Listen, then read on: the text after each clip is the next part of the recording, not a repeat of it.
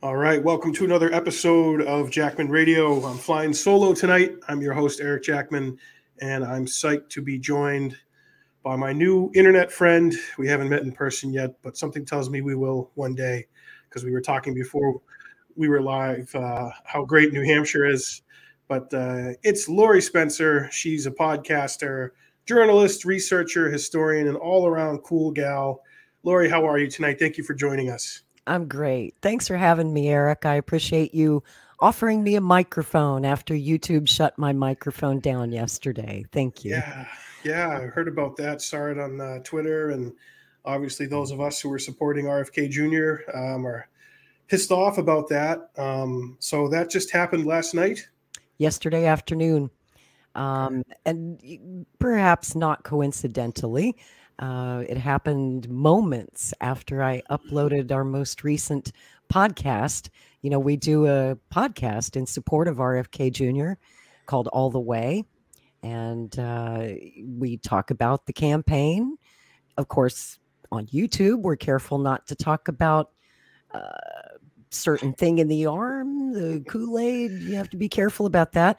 But we didn't. That's the thing. And since we started that podcast a month ago, I was on YouTube for quite a while, and I never had any strikes or restrictions on my channel, no problems at all, until Bobby Kennedy got in the race. And we covered his campaign launch live from Boston. My co-host, Matthew Tower, was there in person, reporting on the ground. And so we were just talking about the campaign. And when I uploaded the first edition of the podcast, within an hour, YouTube had removed it and put a strike on my channel. And then another interview that I did recently with Misty Winston on TNT Radio. Now, on that one, we talked about, we questioned whether or not the Democratic Party runs free and fair elections. Let's put it that way. And without going into detail, you can imagine that YouTube took that down too, put a strike on my channel. So that was strike 2. And then I uploaded episode 5 of the RFK podcast yesterday. And within moments, it was gone. I got strike 3. And they told me that I was forever banned from that platform. It's a permanent ban. And, you know, they didn't even tell me why, Eric. I mean, sometimes they just don't tell you why.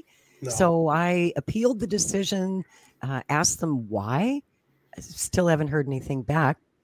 And, you know, they usually just deny appeals, just flat out nope. So we've got a little bit of a support campaign now going on Twitter.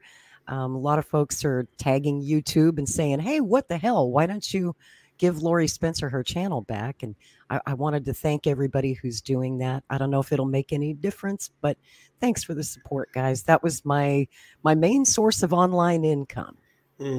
Like so many creators, we rely on YouTube. It's a censorship platform, but it's still the biggest platform that we have. And I'm on Rumble. Everyone's like, hey, go to Rumble. I'm like, I'm already there. Why aren't you? Right. It's like everybody likes Rumble, but nobody actually watches Rumble. And I hope that you guys are watching on Rumble right now. Show your support for Jackman Radio on a real free speech platform. And I hope that you'll subscribe to my channel as well. And thanks, guys, for the protest in solidarity. All of us in independent media have to stand together when anybody is censored, you know, because if one is censored, sooner or later, it'll be all of us. It could be any of us at any day, at any time.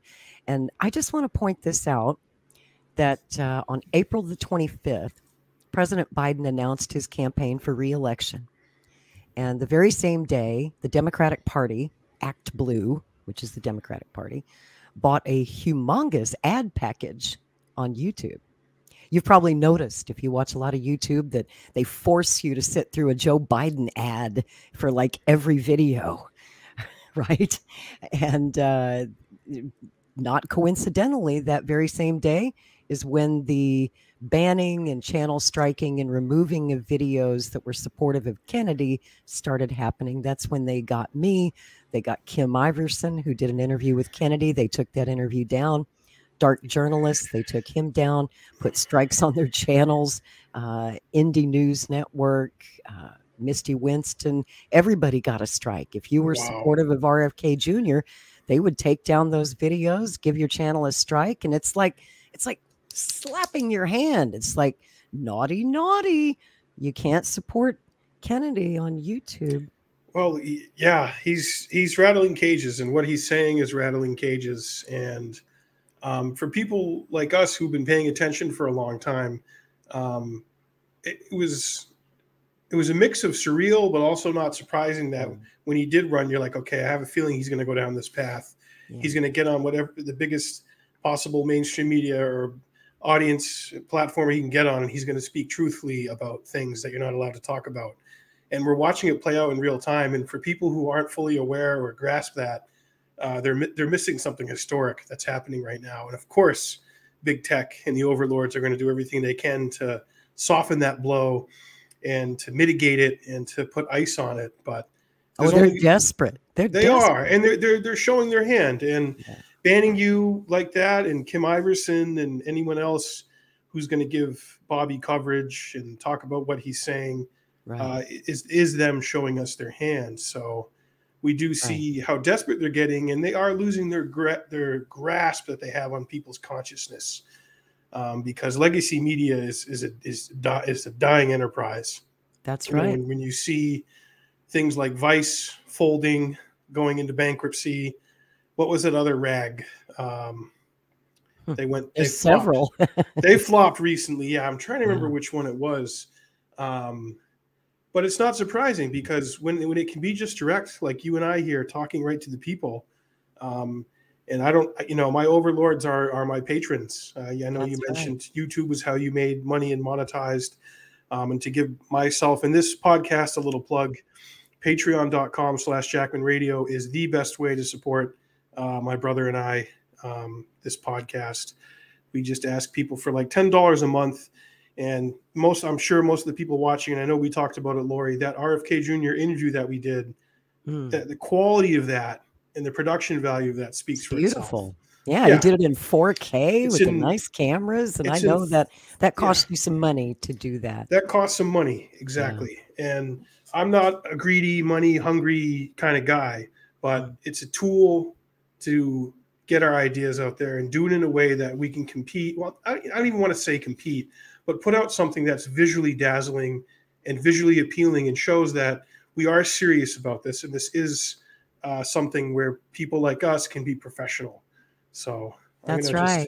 And I worked in the mainstream media for most of my life. 35 years I was in the mainstream media. And so I was censored so many times.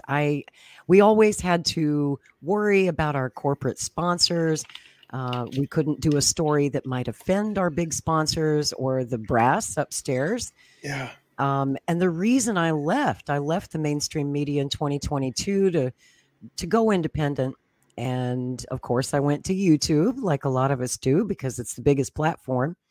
And for a while, I was overjoyed. I was so happy. I was like, wow, I can actually say what I want. I can report the truth on this platform, and people will support me and, become a channel member, donate $10 a month or whatever to show that they appreciate that. And I love that feeling, Eric, that I was working for the people for the first time in my life. I'm not working for a corporation, and I'm working for the people, right? And then when YouTube turns off your microphone, it's like you're back working in the mainstream media again. You have to please the corporate sponsors of YouTube. You have to please the brass upstairs. And so I feel like I'm right back where I started, and it's so frustrating.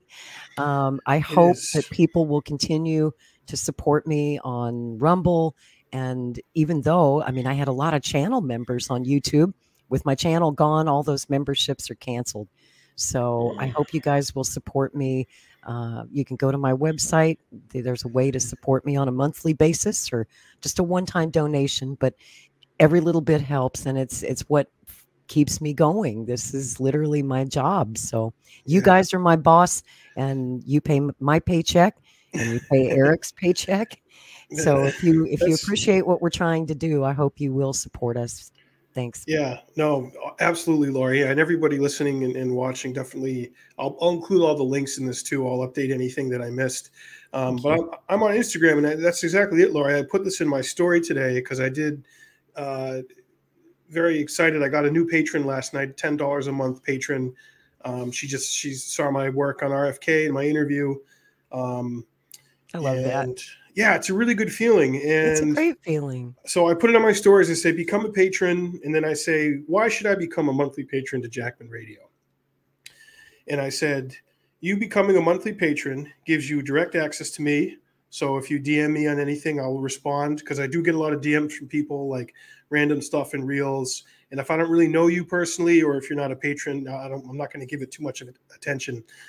You'll get input on the questions that I ask in this podcast. You'll get input on the guests that I book. You can suggest a guest, someone you'd like to see my brother and I talk to. You will be able to then request impersonation videos that my I brother love and I that you do that. Yeah, from Great. you could get something from Jesse Ventura from Minnesota. You could get a message from Donald Trump while he's taking a crap on a golden toilet at Mar-a-Lago. Or you could get a brisket gram. It's a video of Alex Jones eating brisket down in the Lone Star State, watching season 1 of True Detective, and eating brisket and wishing you a happy birthday. I thought chili was Alex's favorite. Well, he loves brisket too, but does he? Yeah. loves that greasy chili, baby, and no beans because it's a Texas thing. I ate a bad batch of chili. I had temporary psychosis about Sandy Hook. That's what it was. I didn't say that it wasn't real. I just said it didn't happen, Lori. Okay, Infowars.com. Then I said, so you can get a nice, fun greeting from my brother and I, a request, and I do that. I have a patron, my friend Ron Well. He's probably watching. Ron Well, I want to give you a shout out. He'll just hit me up because he became a $10 a month patron. He has carte blanche to DM me and say, hey, Eric, can you please record a birthday greeting for my friend's mom as Jesse Ventura? And he'll give me a couple of the talking points. I'll get a good skit going. And then I'll just cut like a 30-second, minute-long video for him and send it to him. That's and so great. That brings me. You just gave me an idea for a birthday gift for somebody I know would love that. Yep. I'm going to hire you. Lori, I'd be happy to take some time out of chilling in the Baja. I'm down there raising a farm of capybaras. I'll take some time away from the capybara farming and record a message for you, Lori, because I love you. So great. So yeah, you'll get that from my brother and I. And then also you will feel good knowing that you're supporting independent creators who give a damn and want to entertain and inform you. This is our passion. This is our life, guys. This is we're trying to save the country. We're not doing this for money. Money helps. Money's nice. You can't get far in life without it. It's a tool. It's a tool and a means to do this and to reach more people and to connect with more people. And I want to get on more planes. I want to fly people to New Hampshire. I want to fly to where the action is, where people are, where conferences are. I want to hire my friend to be my videographer. I want to hire a professional photographer to come with me. I want to have a team, but I want to pay them. And the people I do have that work for me when we do these shoots, obviously I pay them, but that's where the money comes from. It comes from the patrons. So exactly. Just had to get that little plug in there and talk about that. So you said you worked for mainstream media, Lori. So yeah, I don't know a lot about your background from before. So what was your experiences before, and how did you go down this path in life? Well, I've been at this for 35 years. I started when I was 17. I was still a freshman in college when I got my first job working for a local newspaper here, the Daily Oklahoman. And I was also state capitol reporter for KEBC Radio. And that's how I got my start in media. So I always worked in pretty much local media. So if you're not from Oklahoma, probably never heard of me before last year. I never really tried to go independent or reach out to international audience. But for most of my life, I did radio. Radio is my passion. I also write. And I've been blogging for 13 years. And I do have a blog out there where you can check out my work. But yeah, everyone was doing the YouTube thing, right? That was the new thing that the kids are doing. So even though I never did television and I don't have a face for TV, I got a face for radio. You do, Lori. You're very beautiful. Excuse me. Let me interject there. You're very beautiful. Okay. You remind me of Ivanka. Very beautiful. Would Trump rate me a 6 or a 7 I or would say at 11. She's usually 11. She's Whoa. an 11, Howard. She is. I love her. Oh, you're just She's kissing my beautiful. ass now. Beautiful. Stop. Did you ever see that when him and Howard Stern, the old Trump interviews? He would do Yes. Howard back in the 90s, and he was like, Yeah. he's never going to be president. He was never even going to really run. And Howard would show up a big blow up picture of all the girls that Trump had slept with. And That's he'd be right. like, what about this one? I would say she's probably a 5. But I lied and told her she was a 6 at Studio 54. Ooh, man. Okay, so yeah, sorry, I go That's off the rails. So based. yeah, That yeah, was based. Lori Spencer's based. You're based. So you're in Oklahoma and you worked for the Capital newspaper there, and you said you did radio. Yeah. So is that what you went to school for, journalism? Yeah, I went to the Kinda. University of Oklahoma. Also, I lived in Austin, Texas for 25 years and finished my schooling at the University of Texas at Austin. So I have divided loyalties when the big football game comes around every year between OU and Texas. It's this really intense rivalry. I just shut the hell up that weekend. I go out of town and turn off my phone. Nice. Yeah. So Oklahoma, you get to Texas, you're in Austin for 25 years, and that was one of the main things I wanted to talk to you about. So I assume that's Austin is where you hooked up or got to know about Alex Jones. And what year was that you first met Alex Jones? And then talk about how you got into that world and how you came to know who he was. Gosh, I remember Alex as a youngin'. He was very young. I think he was probably 24, 25 years old when we first met. He was just starting out in radio. I was working at a radio station. Get this. The call letters were KLBJ. Oh, That's the big talk radio station down there in Austin, KLBJ. And it was actually owned by Lyndon Johnson and his family. Interestingly enough, it was the only radio station I ever worked at where the Secret Service was in the hallways. wow. You know, anytime the Johnson family was in the building, when Lady Bird or Lucy Johnson were in the building, we'd always have the men in black standing around in the hallways. It was crazy working at a radio station with Secret Service everywhere. So I was at KLBJ, and there was a competitor talk station across town called KJFK. Oh, wow. So you get the whole JFK, LBJ thing, right? That's some craziness. And that's how Alex got started. He started out on this radio station, KJFK. So in the beginning, we kind of met through radio, and we were competitors. And then I was also spending a lot of time down at our local cable TV public access station. Austin Access Cable Television, one of the best in the country before the internet, mind you. This is back in the 90s when the only free speech platform was your local public access TV station, right? That's where you'd find a lot of political stuff that you'd never see on ABC or CNN or Fox. So Alex had a show, and it was called InfoWars back then. It was the beginning of InfoWars, and he started it on cable access television. But back then, Alex was young and skinny, and he was totally Chad. Yeah, I was a bodybuilder, Lori. I had nice blonde hair. I was a bodybuilder. It's true. Yeah, oh no, I've seen Absolutely true. I mean, he was the thirst back in the day. Young Emmerich don't sleep on that.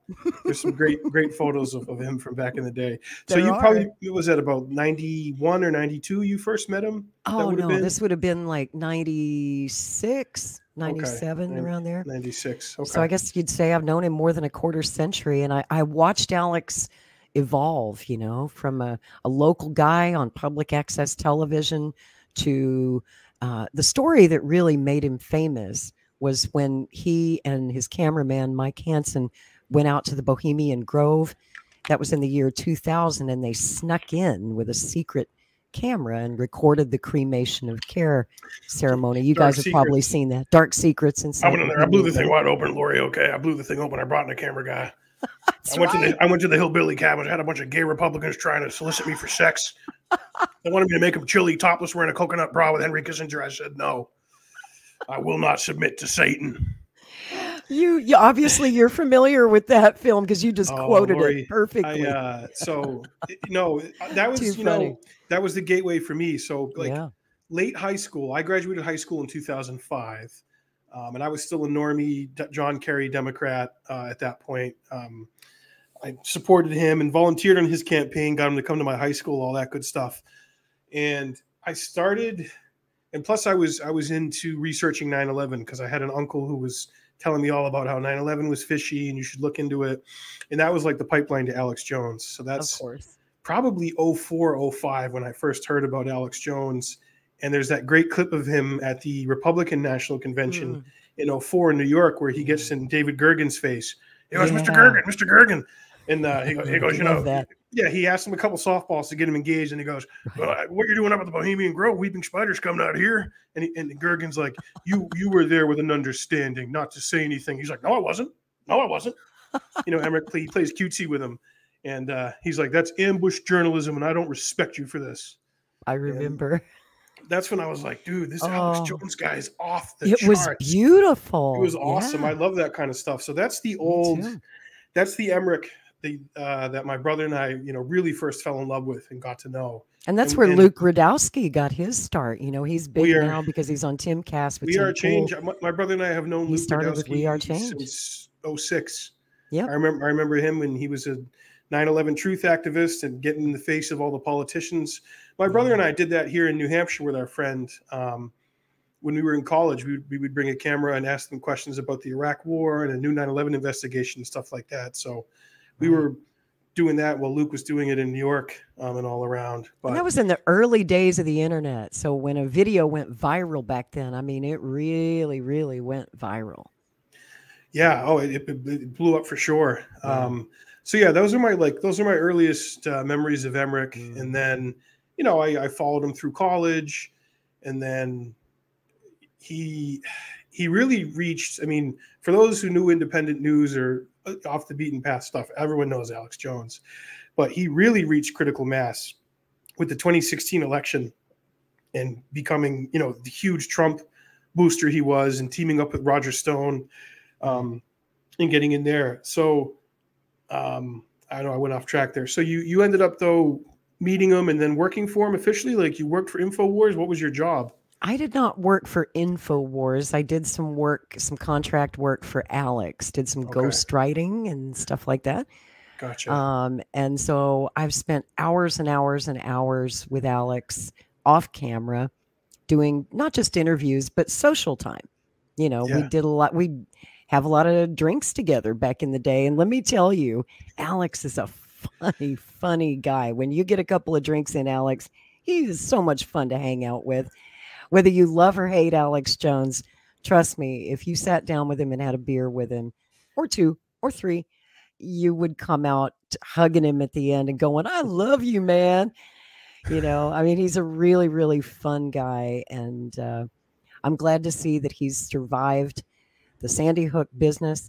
And I hope that he survives the bankruptcy proceedings. I hope he can continue to keep InfoWars going, because we really do need what he does. That's, you know, that's really well said, Lori. And that's always been my posture on Alex Jones, is if you are a true believer in the First Amendment, and I mean, Jesse Ventura says this, First Amendment don't exist to protect popular speech. It's there to protect things that are unpopular and shouldn't be said, but need to be said, Lori. And you know, Ron Paul says pretty much the same thing. His take on it was, we don't have the First Amendment so we can talk about the weather. That's right. We have the First Amendment so we can talk about controversial things. Yeah, and we're adults here. And look, Alex Jones, he does what he does. He's also an entertainer. He's one of the greatest showmen who ever lived. Yes, he is. And that's why I think he was so big on Trump, because he saw a lot of what he had been doing for so long, and now Trump was doing it. That's a great observation, and very true. Yeah, you got to admire the pitchmen, you know, like Billy Mays and OxyClean meets, you know, Glengarry Ross, like a used car salesman, multi-level real estate salesman with a reality TV clown thrown in there. And it's just the greatest show on earth. And yet there's so much truth packed in there with all that comedy. That's what I was. All the absurdity. There's real truth to be found. You know? There is. And the surrealist absurdism and sounding like you're totally off your rocker. A lot of times, those are the people.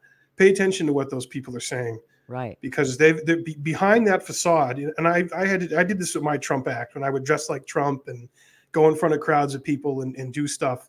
There's that front facade, but behind that, there's years and years of real research and real consideration and thought about geopolitics, about history, about the hidden history of our country and the world and the way foreign policy works.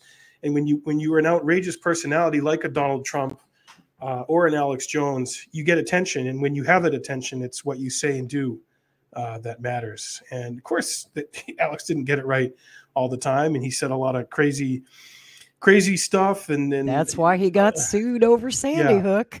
Yeah. Oops. And he went on Rogan. He did the mea culpa. Look, I apologize for it. Okay, I wasn't the only one who was talking about it.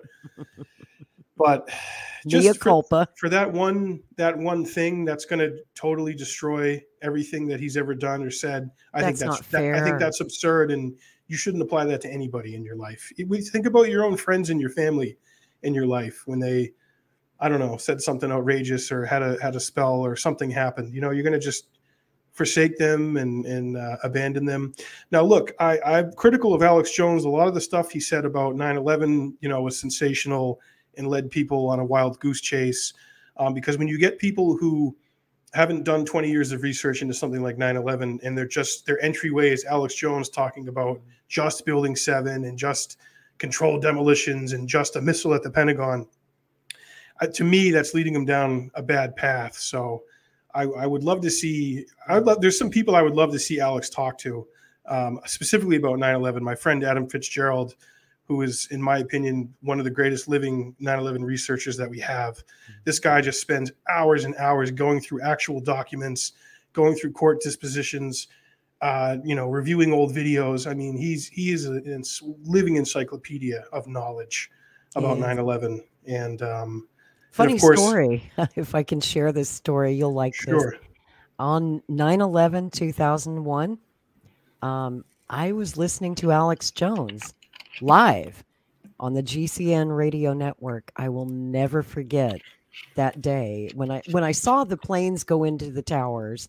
I was watching Fox or CNN or something, and I thought, oh, it's that time of day. Alex is on the air, right? I got to turn on the radio and see what the hell Alex Jones has to say about this, because I remember about 2.5 months before 9/11, Alex basically predicted it.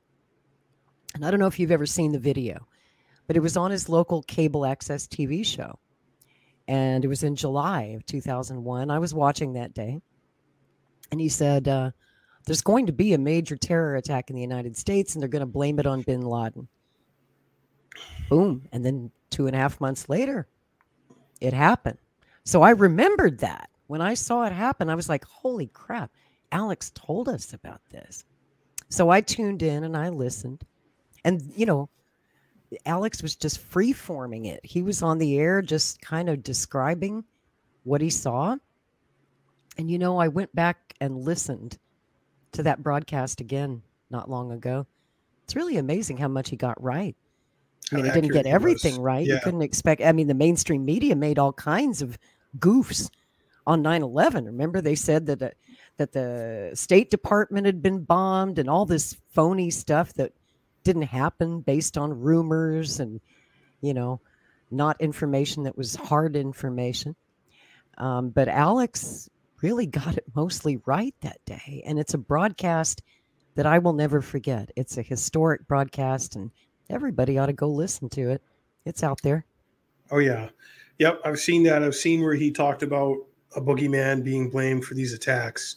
Yep. And then on the day of, he said, call the White House, tell them we know it was them. We know this is going to be a pretext for all-out invasion and overthrow of regimes in Iraq. And he was right. The Middle East. That's what happened. I know. He was right on about that. But I just, I don't want to tell Alex Jones how to do a show, but I just, this is what I try to do, and I can control my little show here, is to be very judicious about the information that I put out about things like 9/11, about these big events, because it's so easy to just go for the most sensational stuff, and then that'll become the gospel, and then that kind of takes away from really serious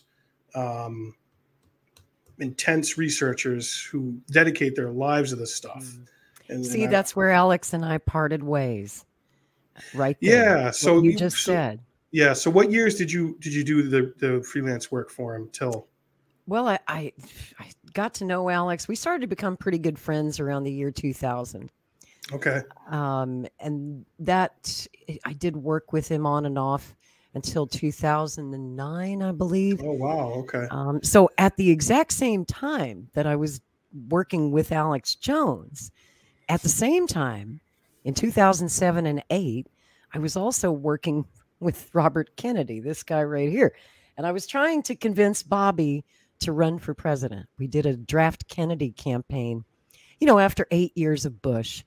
I even then felt that Bobby Kennedy was the best guy for the job to save America. And so I pestered the hell out of Kennedy in 2007 and 8, trying to get him into the primary race. He didn't want to do it back then, and he had good reasons. When I look back now, I realized the time just wasn't right. His kids were still pretty young. He still had kids at home. And when you consider how his father was taken from him when he was 14 years old, Bobby comes from a huge family. They had 11 kids.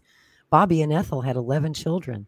And all of those kids grew up without their dad. And a couple of them have no memories at all of their father. Yeah, Carrie Kennedy was born afterwards, correct? That's right. She was in her mother's belly in the womb when that happened. Ambassador. That's right. Yeah, that's a point I'm trying to drive home to people that, imagine, I think I said this when I did your show, that losing a parent is horrible, is horrific at any age, and unfortunately I've gone through with my father. I lost my father at the age of 30. He was 61. He died of brain cancer, the same thing that got Ted Kennedy. Glioblastoma, which Ted Kennedy died from, John McCain, and Biden's other son there, Beau. Yeah. So that is just a horrible, traumatizing thing to go through. But imagine going through it at the age of 14. Your father is killed like RFK is killed on the world stage running for president.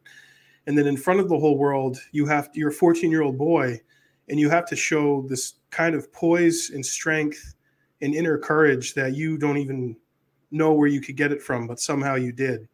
And right. he did that as a pallbearer for his father at Arlington, and then he accompanied the train from Penn Station to D.C. when they finally laid him to rest. And I always, whenever I hear RFK Jr. talk about that, I get a little misty-eyed and I choke up. It gets me too. I think about that train and the procession and all the Americans that came out. Over 2 million Americans came out to say their goodbyes to him. So, and do you know that people died on those train tracks? There were so many people on the tracks. I don't know if you know this story.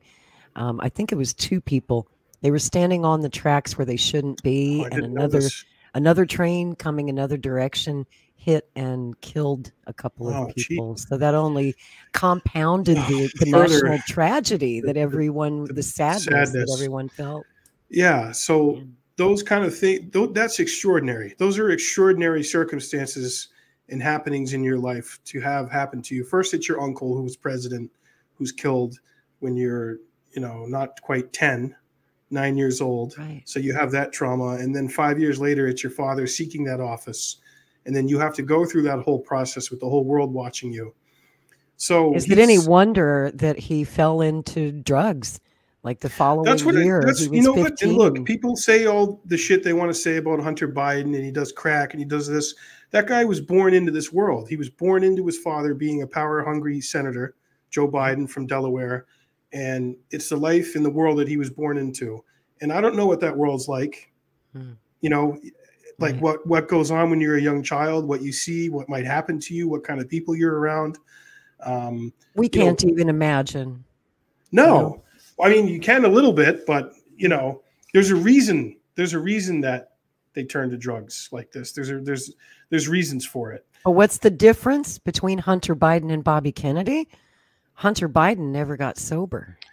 Bobby Kennedy's been sober for 40 years. And stood on his own 2 feet. Yeah. He was a heroin addict, for 14 years. Yeah. And he owns that. Oh yeah. No one's going to be able to throw that at him and use that against him because he owned it. He's been sober a long time, and he's got all his marbles. Clearly he's a sharp dude. All right. He's a sharp dude. So what year did you meet him? How did you come to meet RFK Jr.? I met Bobby in 2007 when he visited Texas, and we started a correspondence, and of course he frequently would go on speaking tours. So he would come to Texas and Oklahoma fairly often. I would meet up with him in various cities: Austin, Dallas, Houston, Oklahoma City. And every time I came with that petition. We had a petition drive to draft Kennedy for president, and that just kept gaining signatures.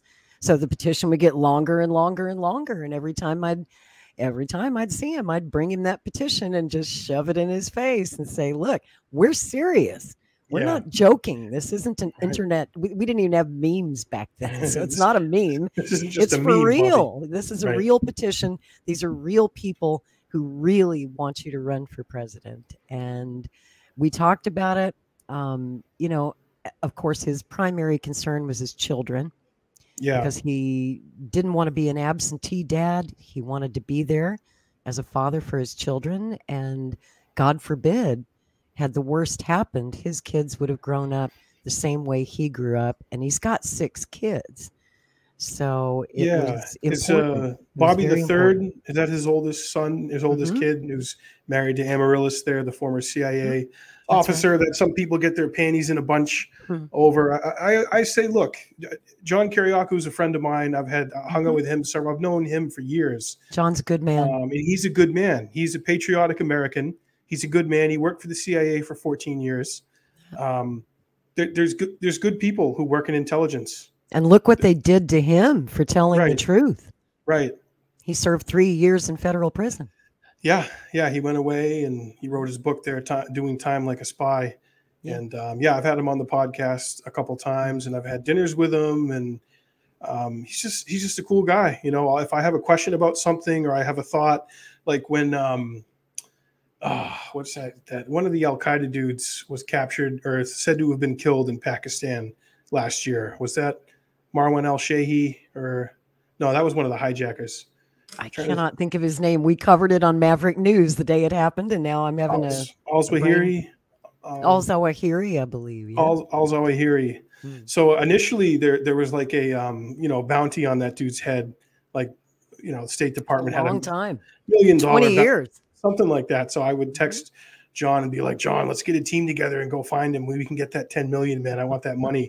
So when the day they announced that he got killed, I texted him. I was like, holy shit, man, someone just made some money, or they took his body off of ice and brought it out and said, oh, look, we got him. We killed him. And we don't really know the truth. Didn't we kill him 2 or 3 times? Well, he's the guy who died a bunch of times. We don't know the truth of that You only die twice. Yeah. But it's a new Bond film. Right, exactly. But my point is, this idea that every person who's worked in intelligence or for the CIA, they're just all evil, horrible people who hate us, is not true. And Ray McGovern, but they work for what I consider to be an evil organization. Well, that's the next part is the agenda that they serve and the policy that is crafted around keeping that beast alive is the rub and where the problem is.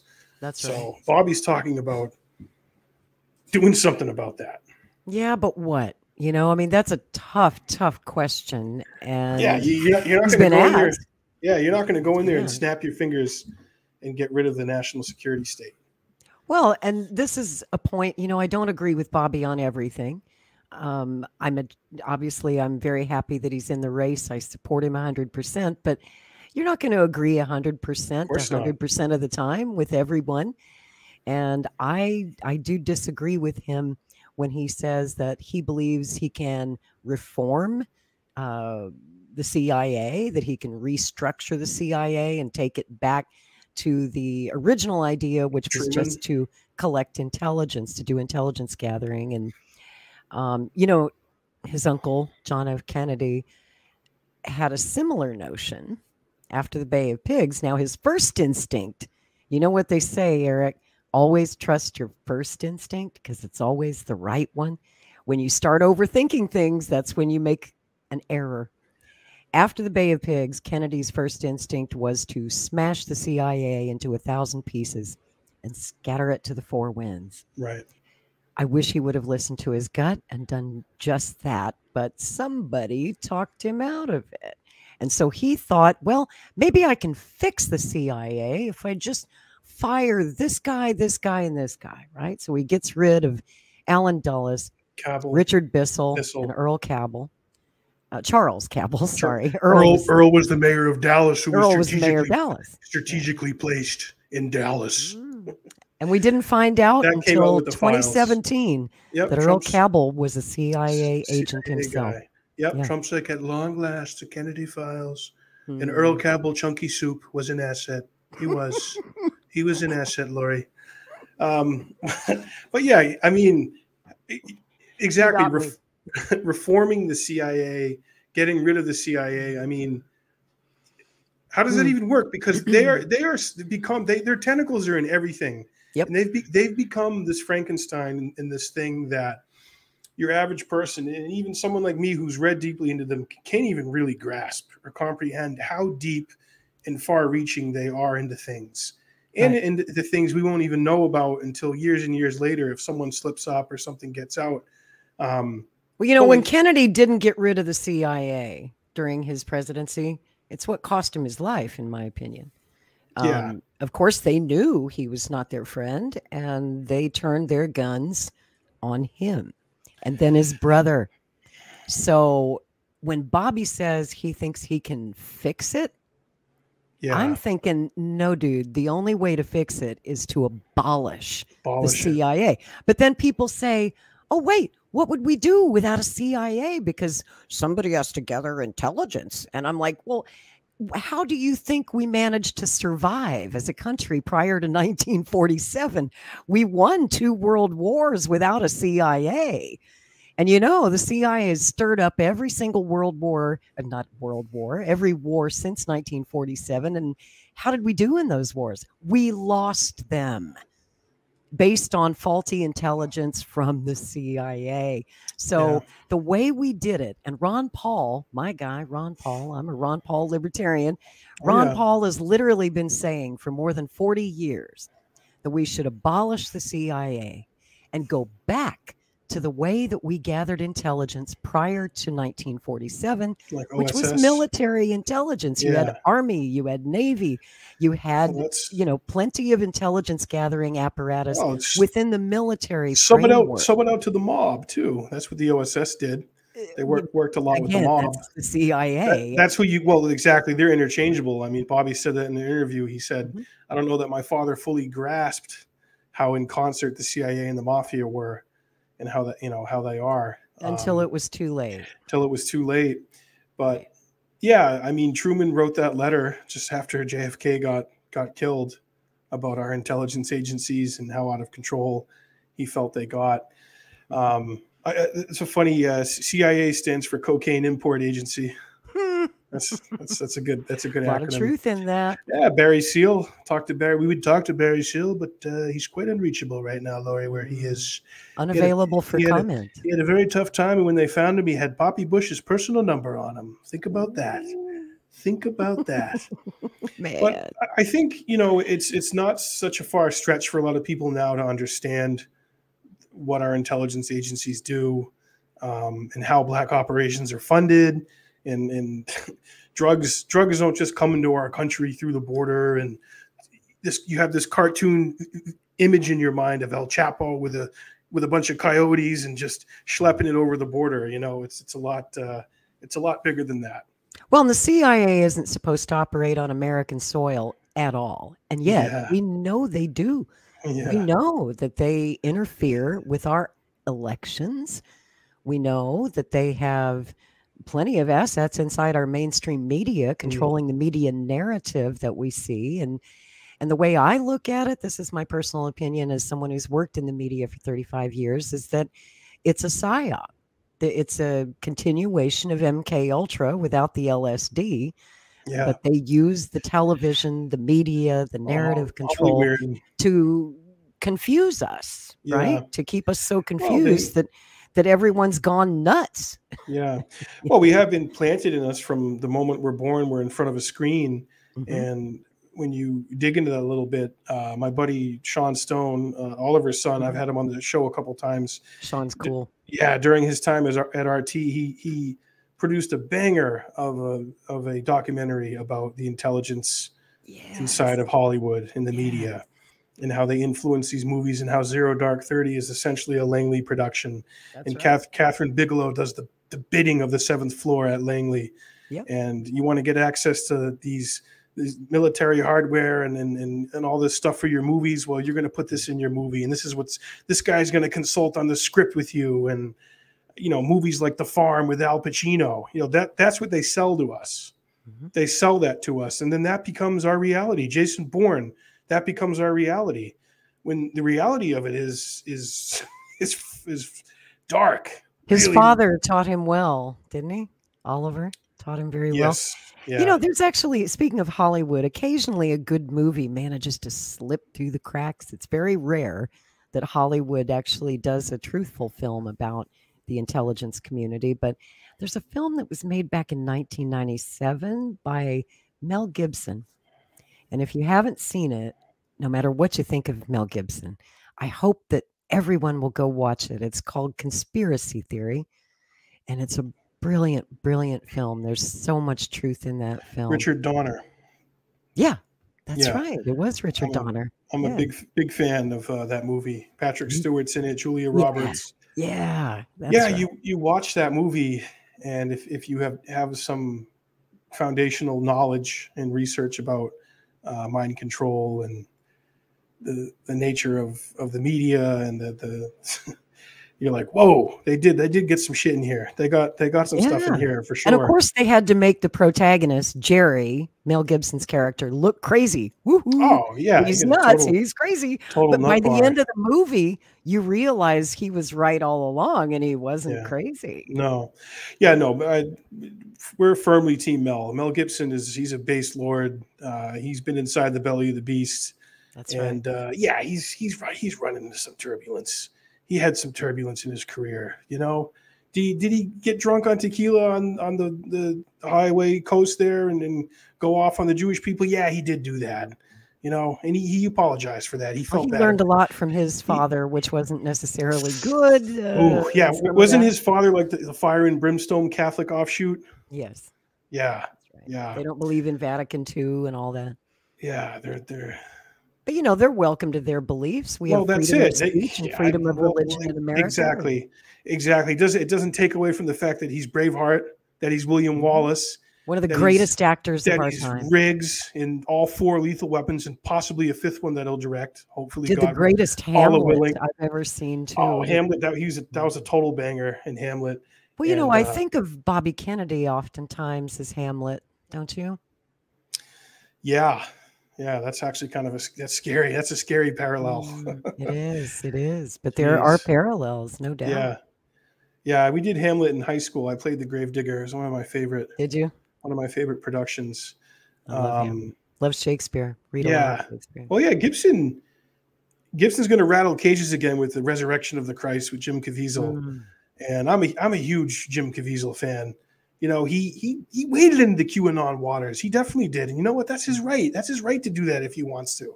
That's right. That's one of the things that Kennedy says, and he can't say it loud enough for me, is that it's okay. The First Amendment protects misinformation and disinformation and malinformation.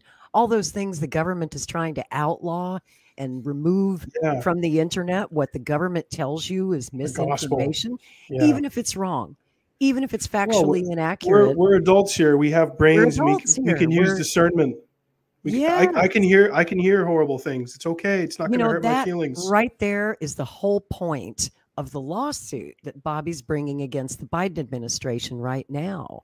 And he's suing 106 people in the Biden administration. He's suing the FBI. He's suing the DHS. He's suing agencies and individuals, including President Biden. And the point that he's making is the First Amendment rights of every American have been violated, not just in what we are not allowed to say, but what the American people are not being allowed to hear or to read. Not only does the First Amendment protect our right to speak false information, perhaps, or wrong information, but also to receive whatever the hell we want. If you want to listen to Alex Jones, you should have the right to listen to Alex Jones wherever you want to listen. Yeah. That should be your right. The government doesn't define reality for us. Right. That's draconian. I said last night that I said in a tweet that we live in Nazi Germany, and it's not an exaggeration to say that. Now, we're not in 1945 Nazi Germany yet, where they're, killing millions of people. So you're saying we're Weimar right now. We are in 1936 Nazi Germany. Oh, okay. So we're past Weimar. We're past Weimar. We're well on the road to hell. Weimar, Volkswagen. Am I saying it? I love the Autobahn. The Autobahn is so well built, Lori. They were under budget and ahead of schedule with the Autobahn. Okay, they did an incredible job. All those German engineers, they're great guys. That's why we did the paperclip. We brought them over on the paperclip Mayflower. Okay, they were on the Mayflower paperclip, and then they built the rocket V2. Werner von Braun did a great job. He did, quite frankly, did a great job.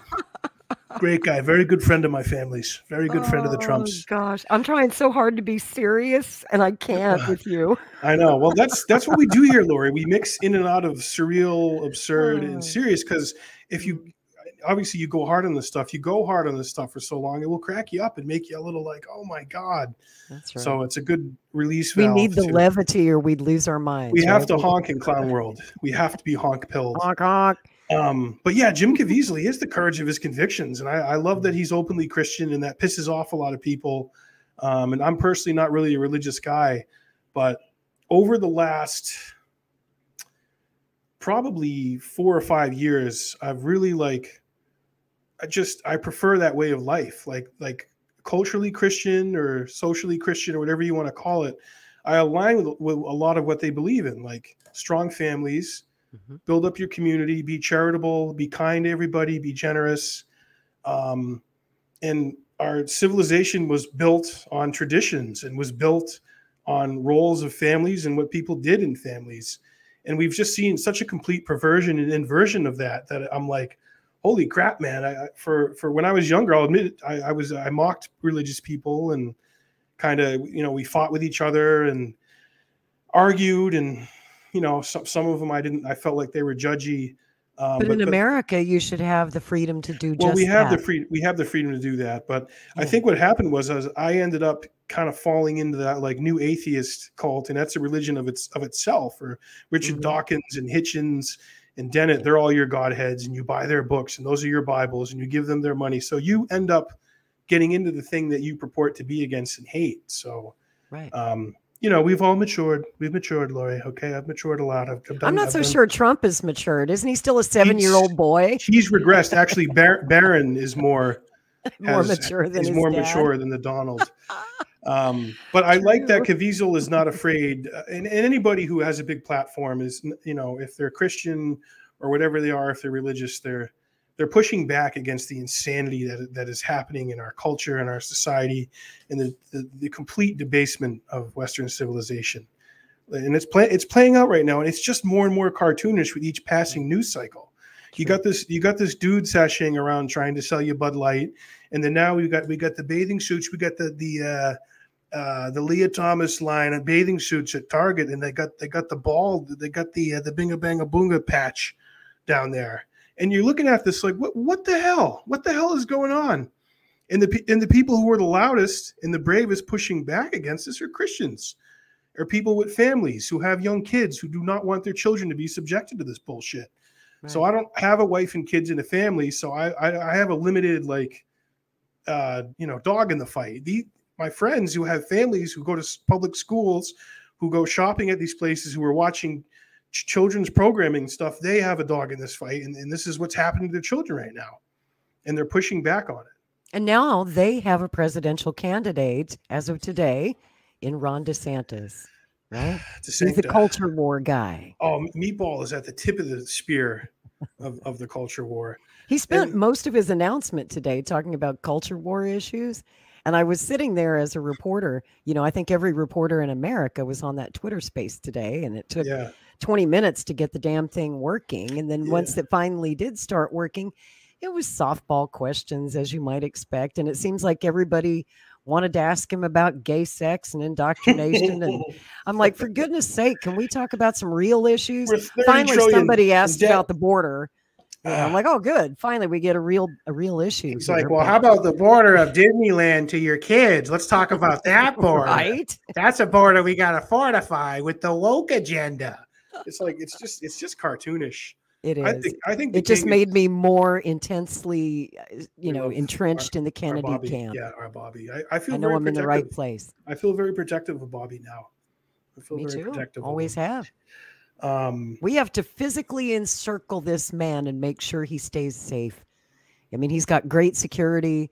I've been very impressed with how they handle security at his public events. He's got a big event coming up in San Diego. Monday, Memorial Day, and it's JFK's birthday. Oh, wow. Which I think is so cool that he's doing this, kickoff 1917. for the Monday. Speaking of Kennedy, do you do a JFK impression? Well, what we do is this quarantine with Cuba.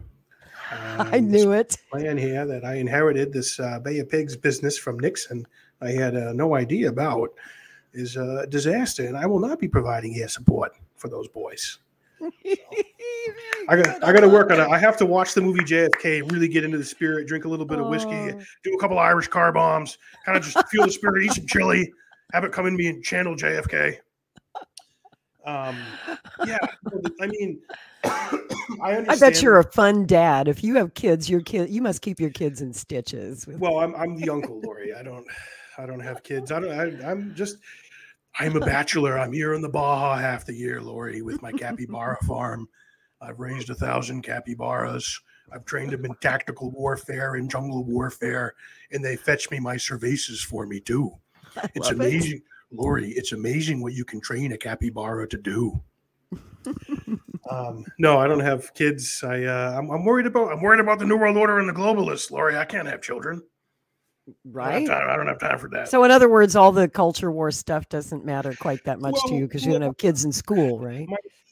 Look, it matters to a point. I hate seeing the debasement of our society and the slagging of what a traditional family is and how they want to redefine it and to be whatever it could be any day of the week. And I'm this gender, I'm this sex because I say so. All that stuff is just a bunch of nonsense. And I'm glad people are pushing back. I don't really make it the focus of my show and what I do because there's plenty of people like my friend Alex Stein there, Primetime 99. He's down. He went into Target and put on the ridiculous bathing suit and he's there dancing around, showing how outrageous it is. Yeah. But I feel for my peers, my friends who have children. So I would not want to have school age kids right now. Holy cow. No. And I'm hearing some horror stories. I'm hearing, they come home with questions about stuff that I was not exposed to at that age, especially not from in a school. Well, we certainly, in our day, we didn't have to worry about someone of the opposite sex in our sports team or our locker room. Yeah. I mean, that was just like not even a consideration. Mike Tyson wasn't going to be in your locker room, Lori, with a wig on saying, "Hey, Lori, can you pass me my deodorant? I didn't bring my deodorant today, Lori. Could you grab mine for me?" He's got a wig on. He looks like Tina Turner. May she rest in peace. Oh, we lost Tina today. She was one of my favorites. She taught me so much. I'm a singer too, so I love rhythm and blues and soul music, and Tina Turner was simply the best. She was awesome. Better than all the rest. It's true. It's so true. I'm gonna miss her. I'm gonna miss her so much. But hey, on the upside, it's Tommy Chong's birthday. He's 85 today. Wow, he's still going. And he's beat cancer, I think, twice. Still looks great. I just saw Cheech and Chong a few years ago. He's pretty intact. And he did an amazing show. They're in great shape, still funny as hell. And it just goes to show you, folks, 420 is good for you. Give to a ripe, old, healthy age. Well, Bob Dylan is 82 today. Oh, it is Bob's birthday, too. Robert Allen Zimmerman, he's a great guy. Great guy. Happy birthday, Bob Dylan. Some of the best. Yeah. Bobby quoted Masters of War today. He wished him a happy birthday, and he put that up. Meatball's down like 30 points right now behind the king. And I think Trump is going to run away with the nomination. But I mean, Meatball's going to make it tough on him. I love that you call him Meatball. Yeah. I mean, I'm trying to That's preach. going to stick. I'm trying to preach civility with like Kennedy's campaign and Biden and not name calling and stooping to that level. But look, when you're talking about MAGA and Trump, I mean, that's like 80% of it is the nicknames that he comes up with. You notice he has not yet come up with a nickname for Bobby Kennedy. He hasn't even mentioned Bobby, not he once. Hasn't mentioned him. Yeah, it's like he doesn't exist. He's pretending he's not there, and yet Kennedy, I think, is most likely to be his challenger in the fall of next year. Yeah, Trump versus Kennedy general election would be something. Woo. Yeah, bring it. Now that would be exciting. But first, we have to get past the Democratic Party, who are putting up every roadblock, every hurdle that they possibly can in Bobby's way. The Democrats are pretending he doesn't exist. The media is pretending he doesn't exist. And even Trump and the Republicans are trying to pretend he doesn't exist. And meanwhile, all of us are out here. We know he exists. We're out here doing our thing. Continues to grow every single day. We're going to get him to the White House one way or the other. I'm not sure how. Bobby probably has a super secret, wise plan of how he's going to get past this brick wall of the DNC. I'm not sure how, but I'm interested to see what he has in mind. Yeah, no, it's going to be a great campaign. We need critical thinking, says gender stuff is an internet thing. Way exaggerated from real life. I have family in all kind of grades of school, from elementary to college. I tend to agree with that. That is part of it too. Much of this is being exaggerated by the media. It's the loudest, most sensational stuff. And I always remind people, when I spoke at the Rage Against the War Machine rally, I said, guys, Twitter is not real life. Out here, what we're doing out here in the streets, this is real life. You know, we're real people. We're gathered. We're exercising our First Amendment rights, Lori. Not Twitter. You know, Twitter is a tool, and we have to remember as such. That's what it is. You know, have you ever interviewed Jesse Ventura? Yeah, I had him on my show twice. I thought so. Okay, yeah. Did he tell you the story about how he tried to convince Bobby Kennedy to run? Me and Jesse at about the same time. This was back in 2007, 2008. You know, there was all this pressure on Ventura to run. And he said, well, I'll do it. I can't do his voice like you do, but he said, I'll do it if Bobby Kennedy will run as my vice president. And so he went to meet with Bobby and his family face to face. I think it was on a vacation in Baja or something like that. I forget exactly where, but they had a long talk about it. And at the time, of course, Bobby told Jesse the same thing he told me. He said, my children come first. And once my children are grown, you never know. But not now.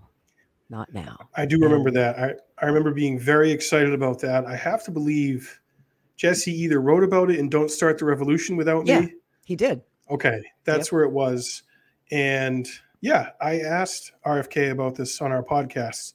And he shared that anecdote with me that he said he ran into Jesse down in the Baja or down in Mexico, and he was going boating with his family for the day. So he invited the body to come boating with him. And that's when I said, Bobby, I'll teach you some underwater demo. We'll make you an honorable Navy SEAL. I'll teach you how to blow things up under 40 feet of water. Nord Stream, those guys were a bunch of pussies. They had no idea what they were doing. You know why? Because they left their calling card. I knew instantly who did that. If that was me, Bobby, you'd have no idea who did that. Oh, I miss Jesse's show, The World According to Jesse. Oh, on RT. Oh, so good. Yeah, it was on RT America. So and good. Of course, in our censorship world, we lost RT America. Russia, and there went the show. Who thought, Lori, the Russians putting out some of letting us be dissident voices. You know, obviously it's Russia today. It's going to be pro-Russia, slanted towards the Kremlin. Hello. We should have the right to receive that information if we want to. Every other news outlet is slanted towards the Pentagon and the national security state. Right. So, okay, if we got to go to the Russians and they'll let us say some pretty amazing things. I mean, yeah, RT did amazing work. Tyrell. Oh, that's true. Yeah, Tyrell Ventura, Jesse's son. Tabitha Wallace and Sean Stonehead watching the Hawks. Yep. So Great psyched show. when they got that show off the ground. They Me too. some banger interviews on that show. Oh yeah. And we've had Tyrell on our show. We've had Sean on. We've had Jesse. That's great. I saw Lee Camp. I went to a live taping of Redacted tonight with Lee Camp. Awesome. And then I hung out with him and Tyrell afterwards.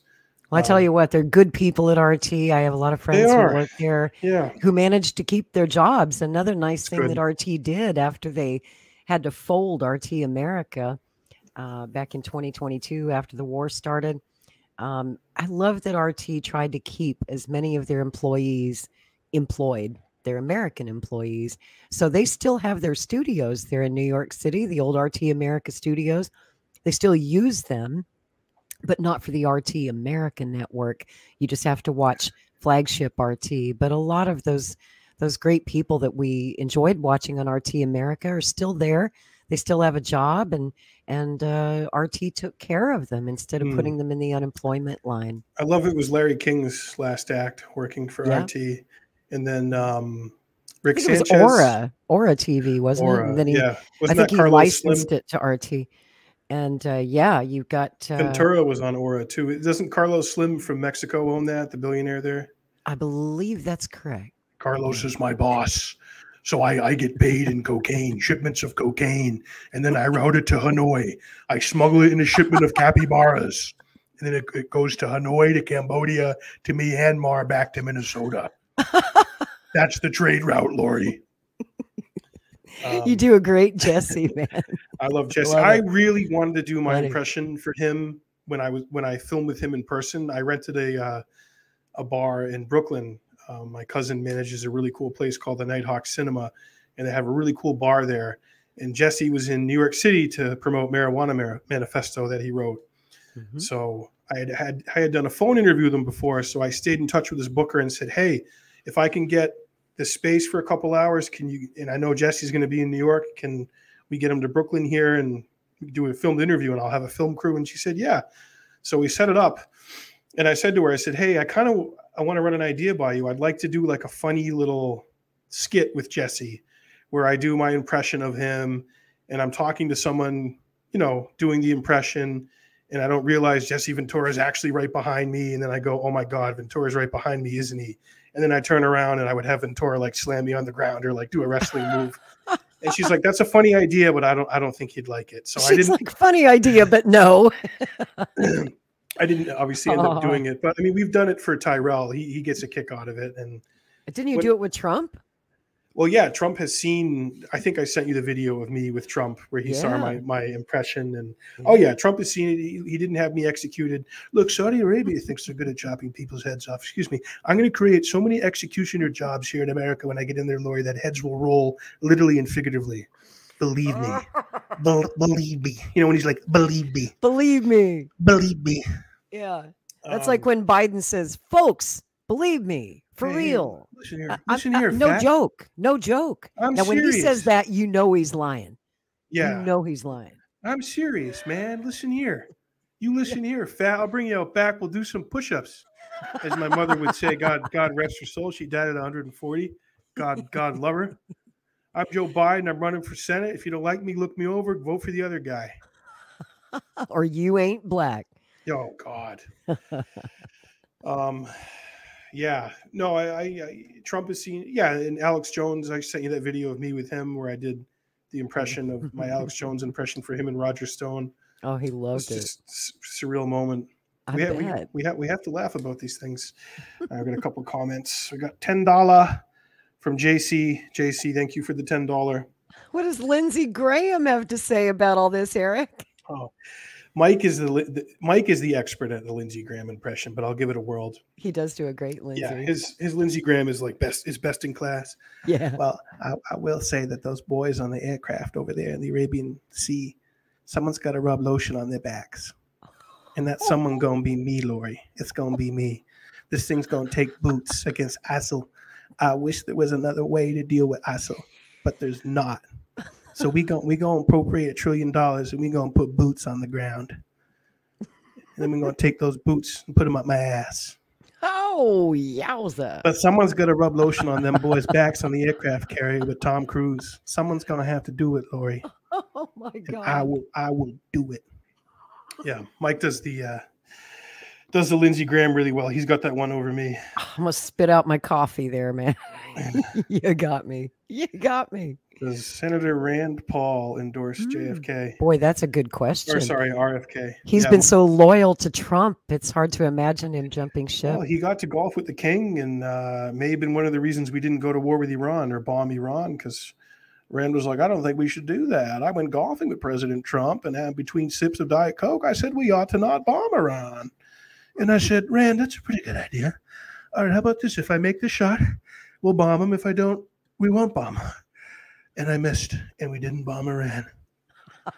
Like that's the difference, you know. It's kind of an interesting situation in the Paul family right now, because his dad, Ron Paul, he never endorses anybody, but he is so excited about RFK.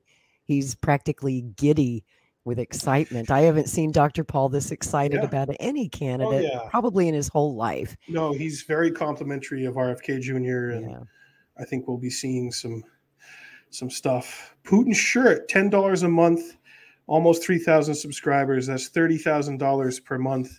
That's more money per month than I made per year for 40 years. But Putin subscribers don't pay. Most of them don't. That's not what we're talking about. Right. So, yes, this YouTube channel has about 2,700 subscribers. The $10 a month is through Patreon, patreon.com/Jackman Radio. And right now I have 38 patrons. It seems that's about right. It seems like you're lucky if you have 10% of your subscribers who actually pay, to support you. So I have Putin shirt. I have 38 paying patrons right now. So I am not making $30,000. Hey, I'm laughing all the way to the bank. You know how much I made on Rumble last month? How much? Take a guess. 150? 4 cents. Jeez. In a month on Rumble. I just got my Rumble. People are like, going. why don't you do more stuff on Rumble? And that's why. Yeah. No, I mean, my goal is if I could get, 500 or 1,000 patrons doing $5 or $10 a month, then I could get into a studio and have a whole setup. Right. Yeah. I mean, you wouldn't be broadcasting in your kitchen. I wouldn't be broadcasting in my spare bedroom. Yeah. But we make do with what we have, Well, I got spoiled all those years working in mainstream media. I always had the best equipment, had engineers to fix it if something broke, had great microphones and all the best hoo-ha. Right. But they could afford it because we had corporate sponsors who were footing the bill. Yeah, it's true. The only dalliance I had, like a paying dalliance with mainstream media, was remember Fusion, which is owned by Univision. Mm-hmm. So they hired me to voice Donald Trump for a bunch of cartoons that they put out. Oh, that's great. And I'll have to get my hand on some of those. Like they flew me to Miami and put me up in a really nice hotel. I had a stipend for food and booze, and they paid me really well. When you have the backing of some kind of studio or, a well-moneyed, well-oiled corporate media machine like that. But it's a deal with the devil, Eric. Well, it wasn't. I was getting all the nice stuff. I was reading a script, Lori. It wasn't my Trump jokes. It wasn't the stuff I wanted to say as Donald Trump. It was serving Fusion's political agenda, which I understood. Look, I took the money, Lori. Okay, I took it. I took the Soviet oligarchs' money and I laundered it through Trump Tower. I did that. Okay, everyone knew it was a laundromat for ill-gotten Soviet gains. Everyone knows that. Okay, those boys in Palm Beach and Miami and Brighton Beach, very good friends of mine. But it was fun. I did that for a couple of years, and like the quality of it was cool because there was a whole animation team. So I would record my script, on a voice recorder, and then email it to the team, and then they would take my voice and build a cartoon of Donald Trump around it. Oh, I'd like to see that sometime. Yeah, I'll see if I can dig up. This was, years. This was in his first term. It was years ago, and then they flew me down there for a big in person in their studio to record a Christmas special called Dreaming of the Whitest Christmas, of course. Ha, ha, ha, And that was cool. It was a cool experience. And then DW, Deutsche Welle, out of Germany, I knew one of their guys from the Washington office. They flew me to DC to record a couple of skits with a Hillary impersonator. And we filmed in front of a green screen, and then they used those as like a report on the Republican like a National debate? Convention. Like Yeah, you and like- the Hillary like impersonator us were debating? Squabbling with each other, like going back and forth, and then me doing some slapstick stuff. Fun. So yeah, I did that for DW. That was pretty cool. I mean, That's that got beamed out to, they're basically the CNN of Germany, Yeah, they are. and that got beamed out to a lot of people. And one of my buddies was in Japan, and he saw that while he was in Japan. So I was like, I'm huge in Japan right now. I'm Huge. big in Japan right now, Lori. You know, if you we've can got believe this it. new podcast on Scott Ritter's channel, Strange Bedfellows, which you were our first guest on with your brother. It was a great show. But, you know, Scott's got this big following in Russia. The Russians just love him. He's like Elvis or Jerry Lewis over there, right? So they translate every show into Russian, and they have a person who goes to the trouble to like transcribe it all, and then they read it back in Russian. So somebody wow. sent me a copy of our first show, and I'll send it to you in Russian. Oh, wow. So it's the weirdest thing when I saw myself on TV and my lips were moving, but a man's voice was coming out in Russian. It was insane. It was the That's first kind of time a- I've ever seen that's a that trip. happen. That's that definitely was a a trip. trip. Yeah, That was a trip. that's funny you say that. The DW piece, one of it's dubbed in German. Yeah. So I'm doing like Trump thing, and then there's a guy speaking German. So we get to over it hear a Trump impersonator in German. with a Wow. German voiceover. I love the German people. And it was very sad, Lori. I had a great uncle. He died during the Holocaust. It was very tragic for our family. He fell out of a guard tower. It was very tough. Very, very tough. Bum. Very, very tough for the Trump family. Oh man, You know. that's savage, but I like it. Yeah. Hey. Funny. Well, we're coming up an hour 16. So My goodness, time flies. before we wrap here, Lori, if you got anything you want to plug and any projects you got coming up, and obviously other than YouTube, sadly, where can people find you and support you? Well, you can still find me on YouTube, right? Because you're watching here and now. You just can't find my channel anymore. My channel got taken down yesterday, but I'm still on Maverick News. I'm the American correspondent for Maverick News. I don't know how much longer we will be on YouTube because we're on our second strike at Maverick News, and they could take us down at any moment. But we're also on Rumble. Subscribe to me on Rumble at Lori Spencer, and subscribe to Maverick News. Also, we've just started a really great new podcast, and it was a pleasure having you and Mike on our first show called Strange Bedfellows. And you can find that on Scott Ritter's network, which is called U.S. Tour of Duty. And we're live every Friday night in May at 8 o'clock Eastern Time. This week, Friday night, we will be talking to the organizer of a big peace march, peace rally, anti-war rally that's happening in New York City this weekend. And if you'd like to learn more about that and how we're striving every day to try and bring a peaceful resolution to this conflict in Ukraine, I hope that you will tune in and join us. And Scott Ritter's been on a goodwill tour over there in Russia for a month, and this will be his final week. We always get a report from Scott as he goes around. I mean, he got to do so much cool stuff. He got to go to Victory Day. He was there for the dress rehearsal and the parade, and he was in Stalingrad last week, saw the Motherland Calls statue and the war memorial up close, which is so deeply moving. Tens of thousands of war dead are buried there, and most of them are unidentified to this day. And it really brings home to you what the Russians sacrificed in World War II to beat the Nazis. General Zhukov said quite famously that Russia saved the world from fascism, and they will never forgive us for it. And here we are in the 21st century, and fascism rises again. And once again, it looks like it's going to have to be Russia to drive a stake through its heart. Russia. Russia, Russia, Russia. Now it's China, China, China. It is. It Yeah, is. Xi we Jinping. pivoted quickly, didn't we? Xi Jinping Pong. He's a tough guy. He's a tough guy. Nice guy. Kind of cute. Kind of somewhat cute. Yeah, no, they do. They like to eliminate the what happened to the Soviet Union and Russia, and how many people they lost, and most of us grew up during the Cold War. You know, they told us that the Americans, we have the to hate British, them and the now. French beat the Nazis. Yeah, we have to hate the Russians now. Yeah, I know that they just It's so fought. not true. Yeah. Yeah, it's crazy. History is, we know who writes history. So that's the victors. well, that's cool. Yeah, well, I'm looking forward to hearing, Scott's final thoughts on his trip, and please join us Friday night. His takeaways from that, and his experiences with the Russian people. A lot of Americans have never even met someone from Russia, or even will know them. They just know a boogeyman they see on TV. My dad used to say this: every 10 years, America recycles their enemies. So we had Al Qaeda and terrorists for 10 years, and now we're back to the Russians. We have to hate the Russians and the Chinese. We had to hate the Iranians. We had to hate, we had to be scared of ISIS, and ISIS doesn't exist anymore. So now it's the Russians and the Chinese. So it's just recycling the Cold War. It's rehash. War. Yeah, it's just a rehash. I'm a Cold War kid. I grew up during the Cold War, and I thought it was dumb the first time.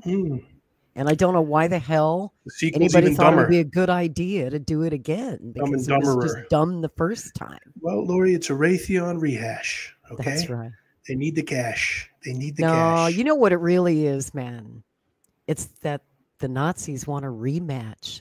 They've been butthurt ever since 1945, and they want a rematch. And they're like, "Come on, Russia, come on! Now we've got the United States on our side, huh?